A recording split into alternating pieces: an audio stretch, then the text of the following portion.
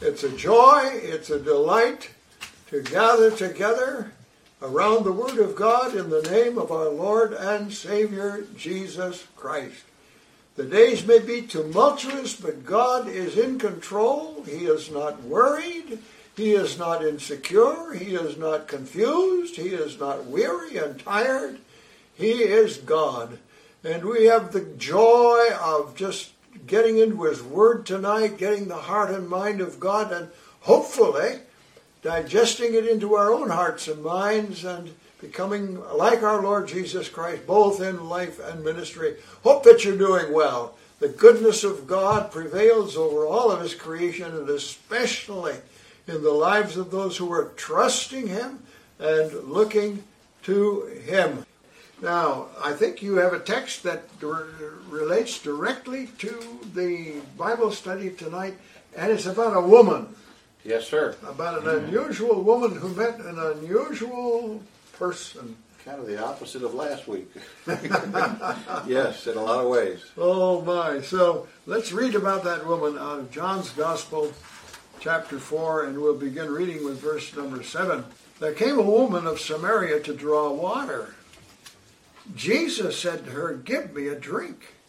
For his disciples had gone away into the city to buy food. Therefore the Samaritan woman said to him, "How is it that you, being a Jew, ask me for a drink, since I'm a Samaritan woman?" For Jews have no dealings with Samaritans. Jesus answered and said to her, "If you knew the gift of God, and who it is who says to you, 'Give me a drink,' you would have asked him, and he would have given you living water." She said to him, "Sir, you have nothing to draw with, and the well is deep. Where then do you get that living water? You are not greater than our father Jacob, are you, who gave us the well, and drank of it himself and his sons and his cattle?" Jesus answered and said to her, "Everyone who drinks of this water will thirst again. But whoever drinks of the water that I will give him shall never thirst. But the water that I give him will become in him a well of water springing up to eternal life." The woman said to him, "Sir, give me this water, so that I will not be thirsty nor come all the way down here to draw." He said to her, "Go, call your husband and come here." The woman answered and said, "I have no husband." Jesus said to her, "You have correctly said, 'I have no husband,' for you have had 5 husbands, and the one whom you now have is not your husband. This you have said truly." The woman said to him, "Sir, I perceive that you are a prophet. Our fathers worshipped in this mountain, and you people say that in Jerusalem is the place where men ought to worship." Jesus said to her, "Woman, believe me, an hour is coming when neither in this mountain nor in Jerusalem will you worship the Father. You worship what you do not know. We worship what we know, for salvation is from the Jews. But an hour is coming, and now is, when the true worshipers will worship the Father in spirit and truth. For such people the Father seeks to be his worshipers. God is spirit, and those who worship him must worship in spirit and truth." The woman said to him, "I know that Messiah is coming, he who is called Christ. When that one comes, he will declare all things to us." Jesus said to her, "I who speak to you am he." At this point his disciples came, and they were amazed that he had been speaking with a woman, yet no one said, "What do you seek?" or "Why do you speak with her?" So the woman left her water pot and went into the city and said to the men, "Come, see a man who told me all things that I've done. This is not the Christ, is it?" They went out of the city and were coming to him. Well, that's an interesting passage of Scripture, and we'll get to that in just a minute. So now we're going to go back into our study of the Thriving Church. We've been in here for quite a while, This is a book written by my friend Dean Taylor, who teaches up at Faith Baptist Bible College in Ankeny, Iowa, and it's been a blessing to me. I hope it's been a blessing to you. We want to be a thriving church. Are you growing? Are you thriving as a Christian?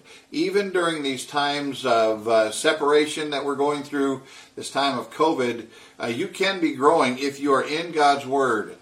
But now we're going to go back to this idea of studying the pattern of grace and truth.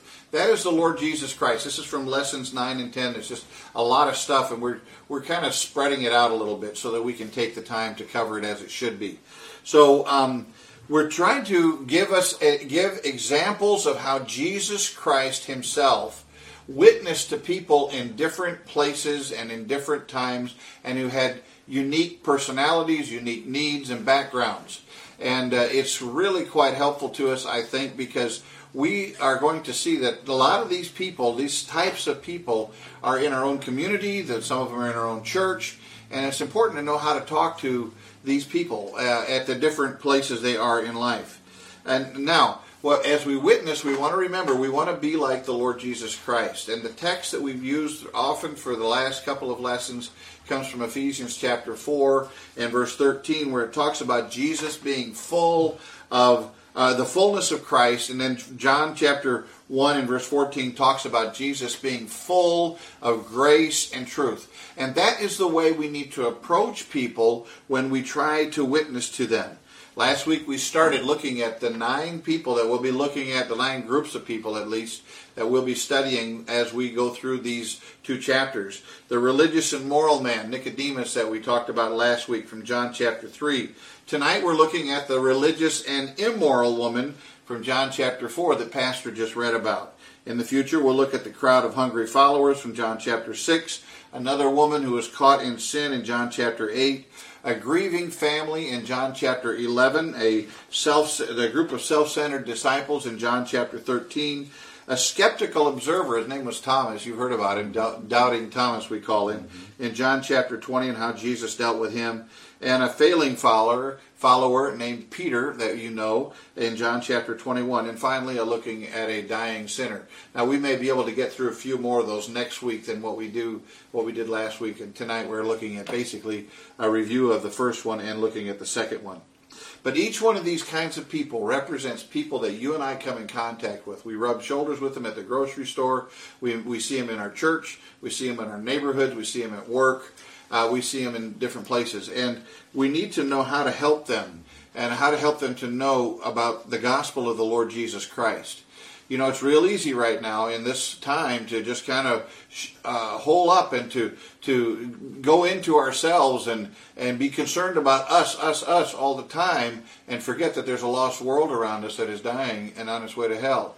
It's very important that we keep an evangelistic focus even in the middle of this difficult time. Find ways to be creative. Find ways to communicate the truth of the gospel with others. We want to be like the Lord Jesus Christ, who in John chapter 1 and verse 14 was full of grace and truth. He came to dwell among us so that he could offer us opportunities for salvation and to show us how we should live. Now, Jesus Christ was gracious to everyone, and he was willing to die for the sins of the whole world. He didn't want anyone to perish, and so he did whatever he could to make sure that they knew how they could be saved. He loved us all, even when we were hell-bent sinners. He died for us while we were yet sinners. Now, if we want to be like him, we're going to have that same attitude towards the people that we come in contact with, whether it be medical workers who come into your home, pizza deliverers, whoever it is that you are coming in contact with from day to day and throughout your week. Now, last week we looked at the respected leader, a religious man named Nicodemus, somebody that they called the teacher of Israel. So he was really well versed in the scriptures. And yet he was missing out. He had not accepted the Lord Jesus as his Savior, and he was not sure about some things. He was a religious and a moral man, and yet he knew, like the rich young ruler, that something was missing in his life. He tried to keep all the laws, he tried to keep all the rules, he tried to do all the right things, and yet he knew he was falling short. The Bible says all have sinned and come short of the glory of God. And Nicodemus hadn't heard that verse, but he knew it was true about his own life. But Jesus met with this man who initiated the meeting with Jesus. This is an unusual thing, an unsaved person coming to Jesus, asking about these things. Usually we have to go to them and start the conversation, which is what we'll do with when we talk about the woman at the well in Samaria. But here, this man came to Jesus, and though he was educated in the Scriptures, and though he was a religious leader, though he was respected, he did not understand what Jesus was talking about when Jesus said he had to be born again. And yet Jesus was careful, and he was caring, and he was gracious and kind as he took Nicodemus through to understand that he needed to be born again. He illustrated it by going to a story that Nicodemus knew very well, that of the brazen serpent that Moses raised up when the people of Israel were being attacked by serpents. And Moses told the children of Israel, because God told him to say it, look at the serpent and you will be healed. And those that looked at the serpent were healed, and those who didn't died from their bites and the poison from the snakes. And Jesus said that's the same way. Jesus Christ is going to be lifted up, and you need to look to him in faith. And if you look to him in faith, you can be saved from your sins. John chapter 3, verse 16, verse 17, those are two verses that Jesus used with Nicodemus. They're famous verses that you and I need to know, but let's review them again. For God so loved the world that he gave his only begotten Son, that whoever believes in him shall not perish but have eternal life. For God did not send the Son into the world to judge the world, but that the world might be saved through him. Now it's highly likely that after that meeting, Nicodemus went one way and Jesus stayed where he was, and Nicodemus went off still questioning these things and trying to understand these things. And for a period of time, I'm sure he wrestled with these things because he knew he was going to have to kind of abandon all of his religious pomp and circumstance and come to this place of humble faith and trust in the Lord Jesus Christ. But I believe that after a time he did, because we know at one point he defended Jesus before his fellow Pharisees, and then later on he joined Joseph of Arimathea to come and claim the body of the Lord Jesus Christ for burial. So we know that he fell in love with the Lord, and he accepted the Lord, and we believe that he followed the Lord with his life. Now, 1 Corinthians chapter 1, verse 26 tells us, consider your calling, brethren, that there were not many wise men according to the flesh, not many mighty, not many noble, but God has chosen the foolish things of the world to shame the wise, and God has chosen the weak things of the world to shame things which are strong, and the base things of the world, and the despised God has chosen, the things that are not, so that he may nullify the things that are, so that no man may boast before God. The Scripture says very clearly, not many noble will come to the Lord, but thank the Lord some do, and I believe Nicodemus was among them. And I hope that the Lord used Nicodemus in the lives of other people, though we don't hear much about it. Now we are going to turn the page and go into the next chapter in John chapter 4. And Pastor's already read much of the chapter for you. There's actually 42 verses that deal with this woman. That's a long passage of Scripture. But we will look at this woman. Nicodemus was a religious and moral man, and now we're looking at a religious and immoral woman. Quite a contrast. I like what John MacArthur said in his commentary about this. He said the contrast between the Samaritan woman and Nicodemus was striking. He was a devoutly religious Jew. She was an immoral Samaritan. He was a learned theologian. She was an uneducated peasant woman. He recognized Jesus as a teacher sent by God. She had no clue who he was. He was wealthy. She was poor. He was a member of the social elite of Israel. She was of the dregs of the Samaritan society. She was an outcast among outcasts, since the Jews regarded all Samaritans as unclean pariahs.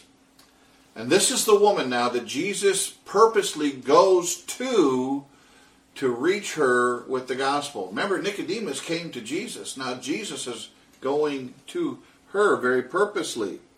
How did Jesus show grace to this woman? We say Jesus is full of grace and truth. Let's focus on the grace side of things for just a while. Jesus stepped away first from the busyness of his ministry schedule and activities to reach out to her specifically. It says in John chapter 4, verse 1 through 4, that Jesus was making and baptizing more disciples than John, although Jesus himself was not baptizing, but his disciples were. And he left Judea and went away again unto Galilee. He left the south of the nation of Israel and went towards the north. And in the middle was this area called Samaria. And it said he had to pass through Samaria. Now, most Jewish people did not go through Samaria, especially right there in the center where Sychar was, where this woman was. They found a way around. They went up the Jordan River. They kind of bypassed it. Kind of like you might bypass a bad part of the city that you don't want to go through. A neighborhood that you say, I don't want to be in there, especially after dark. But this is kind of the way they treated the Samaritans. The Jewish people did not like them. They didn't want to have anything to do with them. But yet Jesus made it a point to go and see her. You know, many professional Christians, like me, a pastor, some other people who've been Christians a long time, we get wrapped up in our church world. We get wrapped up in the world that we're comfortable with. And here Jesus, his ministry is growing and all of that stuff, but he was willing to leave that to go to this woman who was in need. Jesus' crowds were getting larger. He was seeing good success as many people, more than John the Baptist had done. And John the Baptist had reached multitudes, and many more were following the Lord Jesus now. But he said, I have to go and see this woman. Now the Lord knew, and he knew specifically her, and he knew things about her that we would not know normally. But it is interesting to me that Jesus would leave all of the busyness of a full ministry to step aside to go see one woman in need. We must be wary that we don't become so wrapped up in our church world, in doing church the way we normally do, that we fail to reach some people who really need us as individuals. They may not know anything about church. They may not know much about the Lord Jesus. They may not know much at all. But yet they still are a soul for whom Jesus died. I like what Pastor says. Sometimes we have to love people not because we love them, but because Jesus loved them. And the Lord Jesus came to earth to die for that specific Samaritan woman at the bottom of even Samaritan society. So Jesus stepped away from the busyness of a full ministry to go meet an individual. And secondly, in grace, he set aside personal prejudice to reach out to someone who was undesirable. Here Jesus is reaching out to an adulteress. You know, later on, Pastor read about it, how she had 5 husbands, and now she's living with another man. She's shacking up with another guy. This is an undesirable person. This is somebody who's at the bottom of society. She wasn't the kind of person that most Jewish women would want to talk to, let alone a Jewish man. And yet Jesus went to speak to her. She was a woman. In those days, women did not receive much respect from men. Beyond that, she was a Samaritan.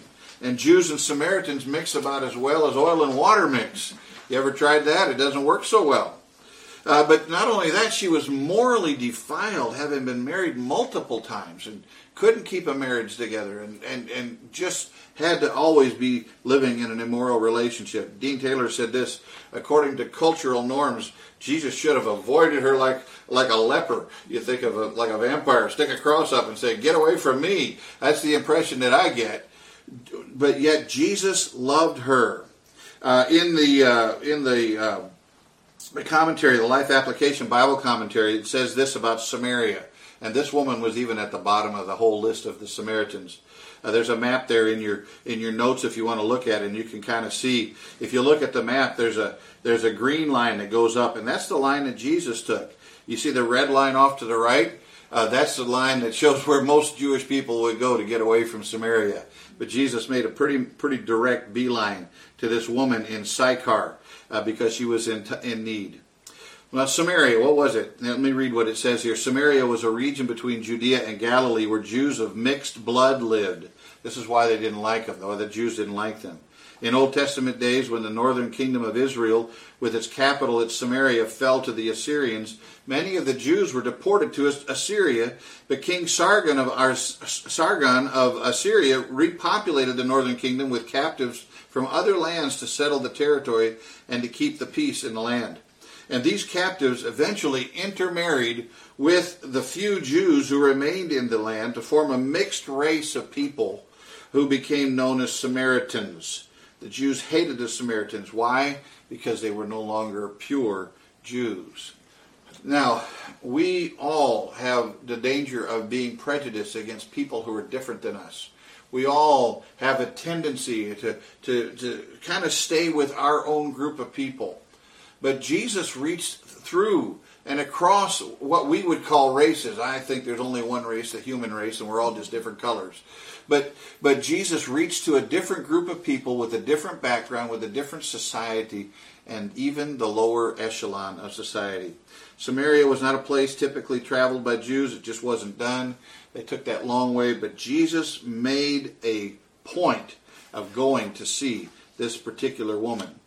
Unfortunately, the way the Jews treated the Samaritans is the way a lot of Christians I know have treated other people. I've actually been in a church one time where a man of another race came in for a funeral, and the deacons of the church went to the pastor and said, "What's that man doing in our church? And how can we let him sit in the front row? He's from a different race." And the pastor said, "Gentlemen, I'm going to preach the gospel just like I always would. I'm going to try to bury this man peaceably. Let's go into church and let's leave that alone." That was the right spirit. That was the right attitude. All people need the gospel, no matter what skin color, no matter what background, no matter what language they speak. I like the little song we used to sing to children, we still do. Red, brown, yellow, black, or white, all are precious in His sight. Jesus loves the little children of the world, and the adults too, who need Him. Now, we need to be careful that we don't become prejudiced and live in that world. Christians also, and we also run a danger of being prejudiced against unsaved people. You know, we kind of get into our little church world, and we have left the world behind when we accepted Jesus Christ as Savior, and we should. Old things are passed away, all things are become new. But at the same time, we can't get so wrapped up in our church world that we don't have time for the lost world that needs to hear the gospel. I'm so thankful to hear of people, even in our own church, who are witnessing, even to some homeless people, to medical workers who come into their home, people who may not have heard the gospel of the Lord Jesus Christ, or may have rejected it for a time, and God is still working in their hearts, and maybe now they will come to the Lord, even after a long wrestling time like Nicodemus went through. In our Christian world, new goals replace our old pleasures. A new way of life, a new passion for Christ comes in. And we want to be holy and live like the Lord. And we want to forget what lies behind in Philippians chapter 3, verse 13 and 14. Forgetting what lies behind and reaching forward to what lies ahead. I press toward the goal for the prize of the upward call of God in Christ Jesus. But in all of our pressing toward a holy life and all of our pressing towards getting to heaven and looking forward to that wonderful day when we'll be with God and with His people and sin will not bother us anymore and temptation will no longer come and we will just be living in this wonderful place of bliss and joy and peace in the presence of the Lord. A glorious thing. But we're not there yet. And right now, God has left us here in the middle of all this mess, in the middle of all this sin in this world that's all around us for a purpose. Jesus said, "Occupy till I come." And that means that we're to be fulfilling the Great Commission that He mentioned in Matthew chapter 28 and Acts chapter 1. Go into all the world, preach the gospel to every creature, going to all the world, not just the parts that we're comfortable going into. It's real easy for us to try to stay in our comfort zone. But frankly, not a lot of unsaved people are there. And you're never going to lead somebody to Christ until you have contact with them so that you can point them to the Lord Jesus Christ. We're to go to all the nations. We're to go to the remotest parts of the earth. We're to step outside of our church buildings and the comforts of our own home and get out there into the world where people like the Samaritan woman are. That's exactly what Jesus did in John chapter 4. He left Judea and went away into Galilee, and he had to pass through Samaria. He didn't have to. He chose to pass through Samaria. He could have gone another way, but he went right there. You know, a big city like San Francisco, I've lived in places where every time you drive down the road, you're constantly raising your hand, waving at the next guy coming at you. Boy, if you did that in San Francisco, you'd really get a crook in your hand going back and forth. In many towns I've lived in the past, people would nod and they would say hello to one another. You do that in the streets of San Francisco, people don't know what to do with you. They want to lock you up. We have to be careful about how we do things. We have to be wise as serpents and harmless as doves. But we still need to get out of our Christian cocoon, and we need to be reaching out to try to contact the lost. Now, we need to get away from people who talk like us, dress like us, smell like us, live like us, and sometimes get to people who maybe would be repulsive to us. They need the gospel of the Lord Jesus Christ. Thankfully, in our own church, we've got some who were like that, and they've been transformed by the gospel of Jesus Christ because someone was willing to speak to them. Perhaps you know some too. So Jesus stepped out of his comfort zone, and he got rid of his prejudices, and he went after someone who needed to know the Lord. And then when he met her, he set the woman at ease. You know, sometimes somebody from a different culture and a different background, a different gender speaks to you, and there's a wall that goes up, and you just don't know exactly how to respond to that. But Jesus found a way to set the woman at ease. He says in John chapter 4, verse 6 and 7, Jesus, being wearied from his journey, was sitting thus by the well. He's relaxing, tired from walking. And it was about the 6th hour later in the day, and there came a woman of Samaria to draw water. And Jesus simply said to her, "Give me a drink." He just broke the ice. Can I have something to drink? There's something special about just being a normal, decent human being. Are you kind to the grocery clerk? Are you kind to the people who bring your food to your door and drop it off and hide so that you can go to the door to get it during the COVID time? Are you nice to your mailman? Whoever it is that you come in contact with, you should be kind. And you should recognize that though they are sinners, though they do need the Lord, though they may not be a believer, there's still some value there. They're created in the image of God. They're created and God loves them. And we need to be kind to them so that we can speak with them and eventually talk to them about the Lord. Someone has said something like this: no one cares what you know about anything until they know that you care about them. Learn how to break the wall of obstacles between you and another person by having a conversation. Someone has suggested that we look at the unsaved people as friends, and they give a little acronym, and I tried to put it on 5 fingers, but I think there's 7 of them, so it won't fit on one hand. So we just kind of look at it this way and spell out friends and use that as an acronym and how to create a conversation. I think I've spoken in our church about this before. But start off with the idea of friends, family, talking about their family. Tell them a little bit about your family. Learn a little bit about their family. Build a relationship about that. Most people want to talk about their family.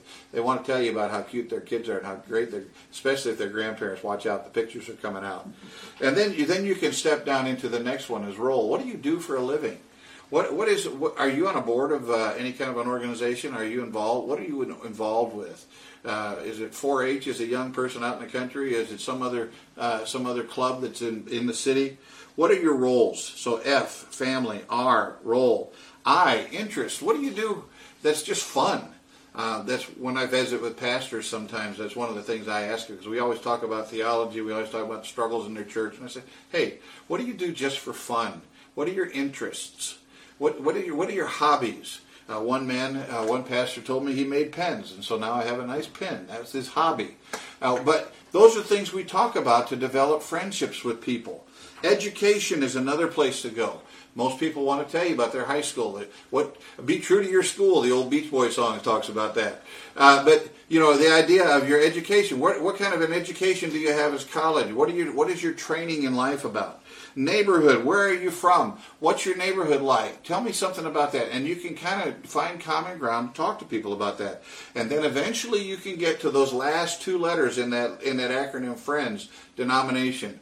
What's your church background? Where do you go to church?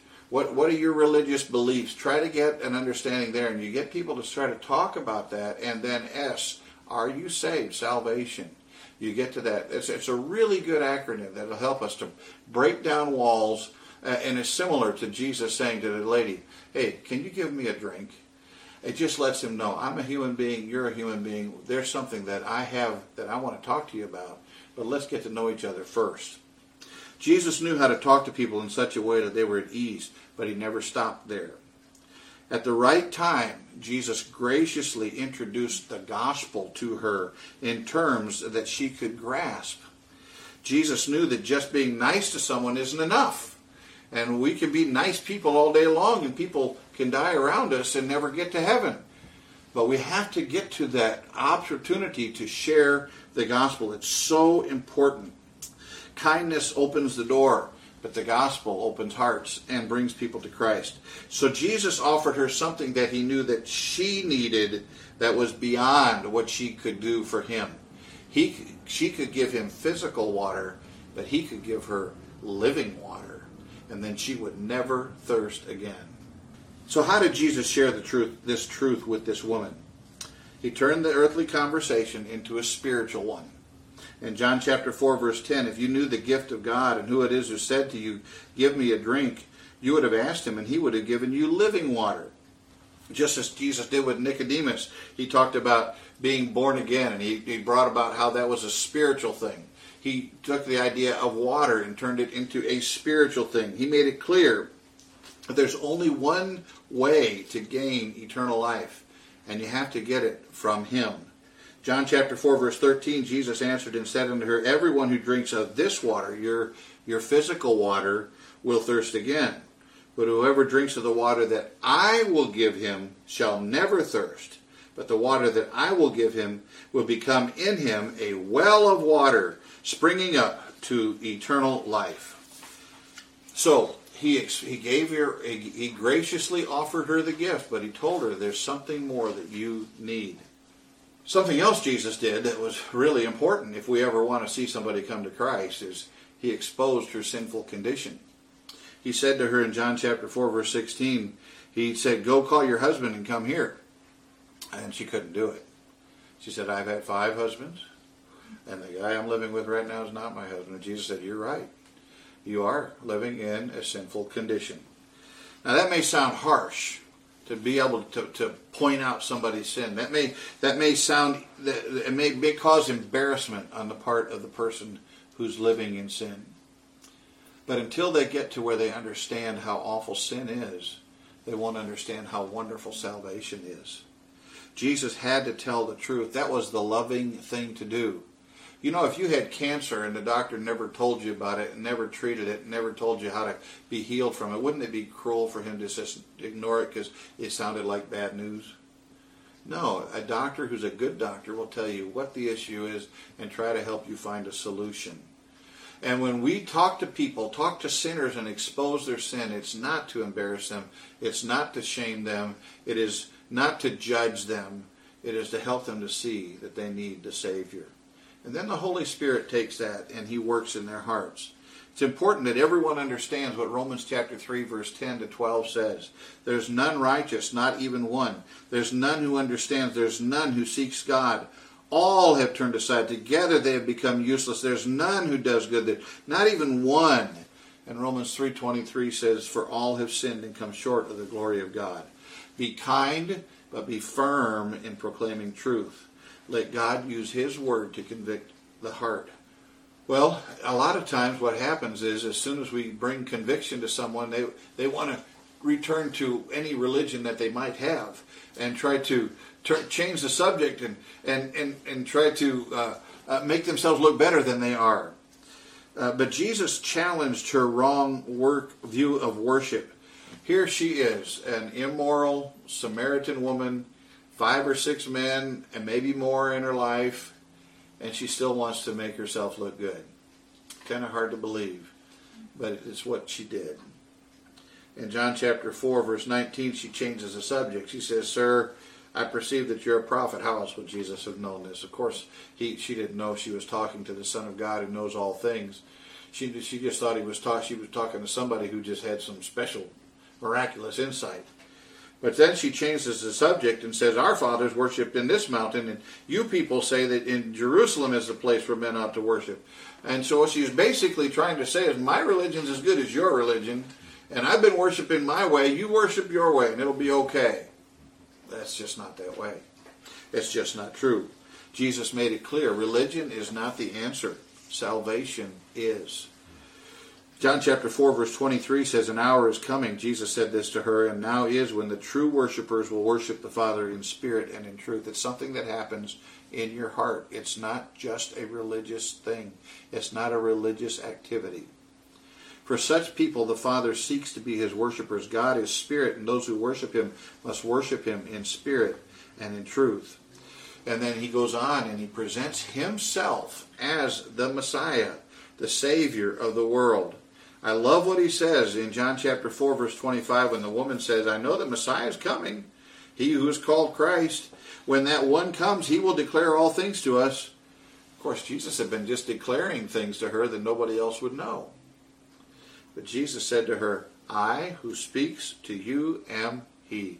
I am the way. I am the Messiah. I am the one who's come to show you the way to heaven. I am the one to provide the way of salvation. Now that sounds arrogant. And every religion gets upset when you say, I'm the only way. Ours is the only way. But all religions proclaim exclusivity. And so it's no different when a Christian does it, except that we have the truth. We have the Word of God. We know what God has said. To say that there's only one way to heaven sounds arrogant, but it is true. And we need to be sure to say it. I'm reminded of a film that I saw back in 1995. They came out with a film called First Night. I think Sean Connery and Richard Gere are in it. Richard Gere plays the part of Sir Lancelot, and Sean Connery plays the part of King Arthur. And they're in this room and they're talking, and King Arthur is offering Sir Lancelot an opportunity to become one of the Knights of the Round Table. What a great honor. And Sir Lancelot's such a free spirit. He said, no, I don't really want to do that. No, thank you. I'm just free. I just want to be free. And so King Arthur looks at him and says, so all right, I'll let you go. I respect that. But where will you go? What will you do? And he said, Sir Lancelot says, it doesn't matter. Whatever I do, I'm free. I can go wherever I want.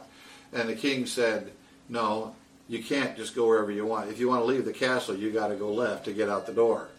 There's only one way out of the castle. I thought it made me smile when I read it, because I thought that is exactly what people need to hear. I can do whatever I want. I can do whatever I want. I'm free to choose whatever I want to do. Yes, you may, but there's only one way to get to heaven, and that's through the Lord Jesus Christ. And we have to tell people that, whether they want to hear it or not, because we love them, because Jesus Christ loved them. There's only one way. Thankfully, we can be pretty sure that this woman did accept the gospel of the Lord Jesus Christ. She went out and she talked to other people about it. She told the city of Samaria, of Sychar, where she was, and she spoke to men and she talked to people about it, and they all came to hear Jesus. In John chapter 4, verse 25, the woman left her water pot and went into the city and said to the men, come, see a man who told me all the things that I have done. This is not the Christ, is it? She wasn't exactly sure, but I think the more she heard, the more she knew. And the Bible tells us in John chapter 4, verse 39, that many others came, and that many others came to know the Lord Jesus Christ. Read what it says in John chapter 4, verse 39. Many of the Samaritans believed in him because of the word of the woman who testified. He told me all the things that I have done. So when the Samaritans came to Jesus, they were asking him to stay with them, and he stayed there 2 days, and many more believed because of his word. And they were saying to the woman, it is no longer because of what you said that we believe, for we have heard for ourselves and know that this one is indeed the Savior of the world. Jesus went to speak to one woman, and a revival broke out. Many came to him. I wonder if the next person that you speak to will lead to the opportunity for many others to come to Christ. I remember as a camp counselor many years ago in North Carolina working with some boys. And I was talking with them. I had devotions with them. And I prayed with them. And I said, okay, now boys, go to bed. And then I sat out so I could write a letter to my girlfriend, who's my wife.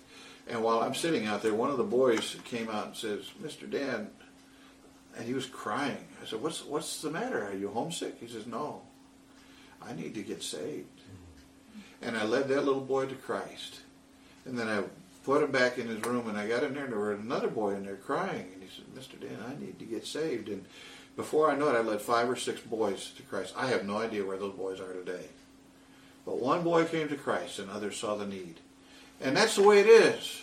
We need to be sharing the gospel with the individuals that God brings into our lives, and then let God do the work, using them to then spread the gospel with others. And this is how the gospel gets spread throughout the whole world, one person at a time. Be faithful to speak to those that God brings into your life. Be full of grace and truth. Love them like Jesus did, but never shy away from the truth. That will make you a good and faithful servant for the Lord and bring great reward and salvation to many. Now we're going to continue this study down the next few weeks. Next week we'll look at a crowd of hungry followers that Jesus fed and how he used that for gospel ministry. A woman caught in sin and how he helped her. A grieving family later on. A funeral. God used the funeral for a witness. A self-centered disciples. He brought them back and straightened them out and so that they could be used of God.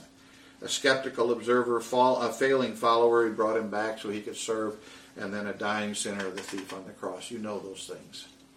But we want to review those things, and we want to see how Jesus witnessed and worked with people.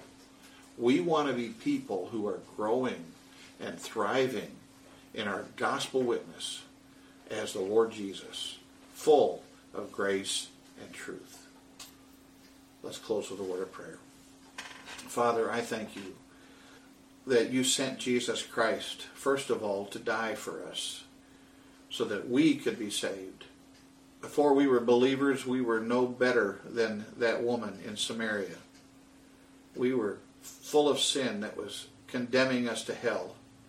And yet in grace, Jesus Christ loved us enough to die for us. Thank you for salvation that we have.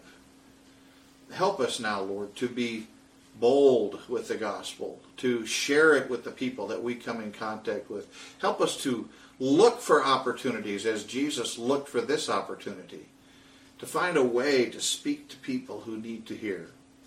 And Lord, would you save many, even during this COVID time, this time when people are thinking about life and death. Use this special, unique, difficult time in our lives to spread the gospel of the kingdom. And we pray these things in Jesus' name.